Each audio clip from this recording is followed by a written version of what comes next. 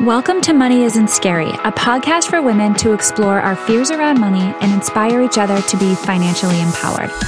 I'm Megan Dwyer, and I'm making it my personal mission to remove the taboo around money and help women rewrite their stories so they can stop staying small and begin to live life on their terms. In this show, we get real and uncomfortable as we unpack our beliefs, thoughts, and behaviors that aren't serving us anymore. I can't wait for you to join me on this journey, so let's dive in. Hi, you guys. Welcome to today's episode of the Money Isn't Scary podcast. I'm your host, Megan Dwyer. I hope everybody's having a good start to 2022 so far. It's kind of hard to believe that we're already into the second week of January. Last week, I released my first episode of the year, my interview with Rebecca Weiner McGregor, which, as I said at the beginning of the episode, is a conversation that I needed to hear to just kind of renew my energy. The holidays this year were exhausting for me, and I'm not going to lie, I was not feeling the whole January 1st thing, which is exactly why I wanted to wait a little bit to do the episode today on resolutions and resetting.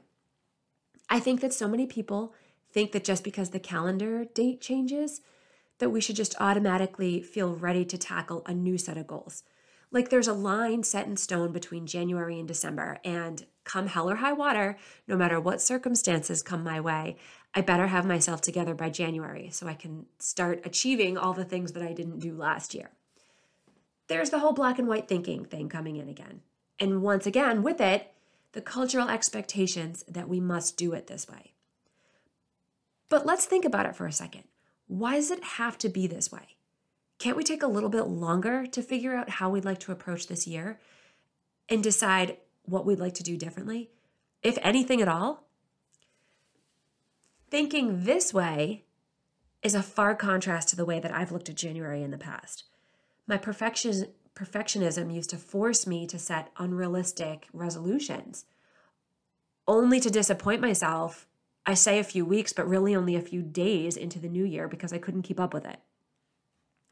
Also, there's the cultural pressure. Like I need to put additional pressure on myself to do more and be more than I am right now. I don't. There's enough pressure on moms to have the holidays be perfect and keep my kids busy and entertained doing something fun over break, all while managing the stress and confusion of this pandemic and working full time. And so for the first time, I'm calling bullshit on resolutions. I'm going to go on a tangent for just a minute. I think the timing of the new year is actually counterproductive to resolutions and goals. I know some people view it as, oh, well, we just came off the holidays where we probably ate and drank too much. Maybe we didn't sleep so much. Maybe we didn't take care of ourselves as we normally do. And we really want to get ourselves back on track. So now that we've opened up a new calendar, it's the perfect opportunity to change everything. Even despite the fact that here in the Northeast, it's freezing, it's snowing, COVID is rampant, school's being canceled, kids are home, work has not slowed down, right? Think about that for a second. We've decided definitively to do something brand new, like change a habit that is obviously uncomfortable for us, because if it wasn't, we would already be doing it, during literally the most difficult time of year. The odds are stacked against us, right? I feel like I've gotten literally 1 hour to myself where I'm not sleeping, working, or with my kids since January 3rd. If I had actually set goals or resolutions for myself, I'd be feeling pretty frustrated right now. And at myself, because I'm the one who screwed up, in my mind, right? I'm the one who somehow couldn't pull off a miracle given the situation and environment that I'm in. Luckily, as I've been noticing, resolutions seem to have become a little bit off trend these days.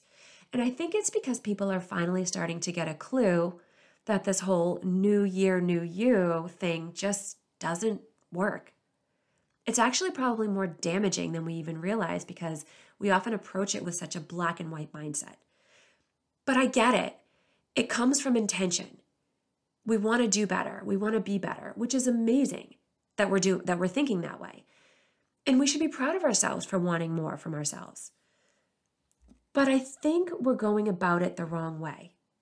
I've talked before about how culture is so result-oriented.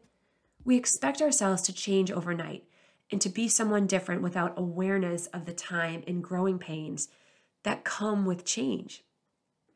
So I think we need to be more realistic with ourselves and focus on the bigger picture here, the intent behind these goals. What is it that we actually want underneath all the expectations that we have of ourselves? What I like about January is the collective cultural opportunity to reset. Let me explain this a little bit more because there's two directions you can go here. In the past, resetting or starting over with a brand spanking new clean slate that hasn't been screwed up has been my perfectionist brain's favorite thing to do because it gives me new, exciting, impossible goals to strive for. The calendar has given me the ultimate gift, something that I've never given myself, a fresh start to allow me to distance myself from all of my perceived failures from the year before. So now I can focus on something new. When you think about it that way, it's just perpetuating this inner mean girl who can never be or do enough, right? But what if we looked at resetting as an opportunity to just check in with ourselves? To take a few minutes every so often to see what has been going well and what hasn't. And maybe, just maybe, start to make some ever so small tweaks to the things that haven't been going great for us. It doesn't have to be a once a year thing that we do this and we reflect and we do this intention setting. In fact, it shouldn't be. A year is way too freaking long to expect ourselves to be a certain person when it starts and a different person when it finishes. Sure, we're going to be different, but probably not in the way that we ever expected, right? And the beauty of all of this is that we can reset anytime we want. It doesn't have to be January. It can be the start of any new month. It can be the start of any new week. It can be on a Wednesday because Monday and Tuesday just sucked and you couldn't make time for yourself, or whatever it is that you're trying to focus on, right? Whatever your specific intentions and goals are. Wouldn't it be amazing if we had the cultural buy-in to reset more often? I know some people already do this, but if that was the case, when everybody was doing this, the new year would be no big deal. When we reset more frequently, we don't have as much space between our current selves and our future desired self. We're more present, right? We're more realistic. We have more opportunities to practice compassion and to also decide if we want to work on ourselves this week, right? Maybe today we're just tired and we feel like relaxing. We have the power to decide that we're enough just as we are today, and we don't have to change anything.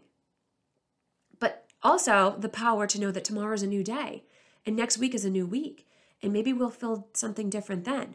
And that's cool too. There's no pressure, right?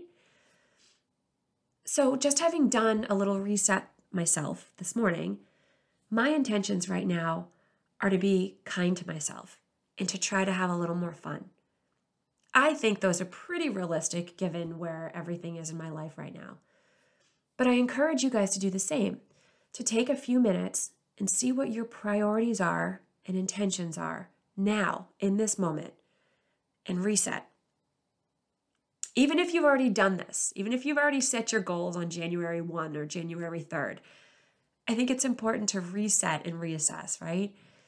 And know that you can reset anytime you want. You don't have to let a year go by or a month go by. You can do this anytime you want. All right, you guys, thanks so much for listening. If this episode resonated with you, please feel free to share with a friend. And if you have the chance, please go on iTunes and write a review so that more people can find this podcast. Wishing you guys an amazing start to 2022, and I'll catch you next time.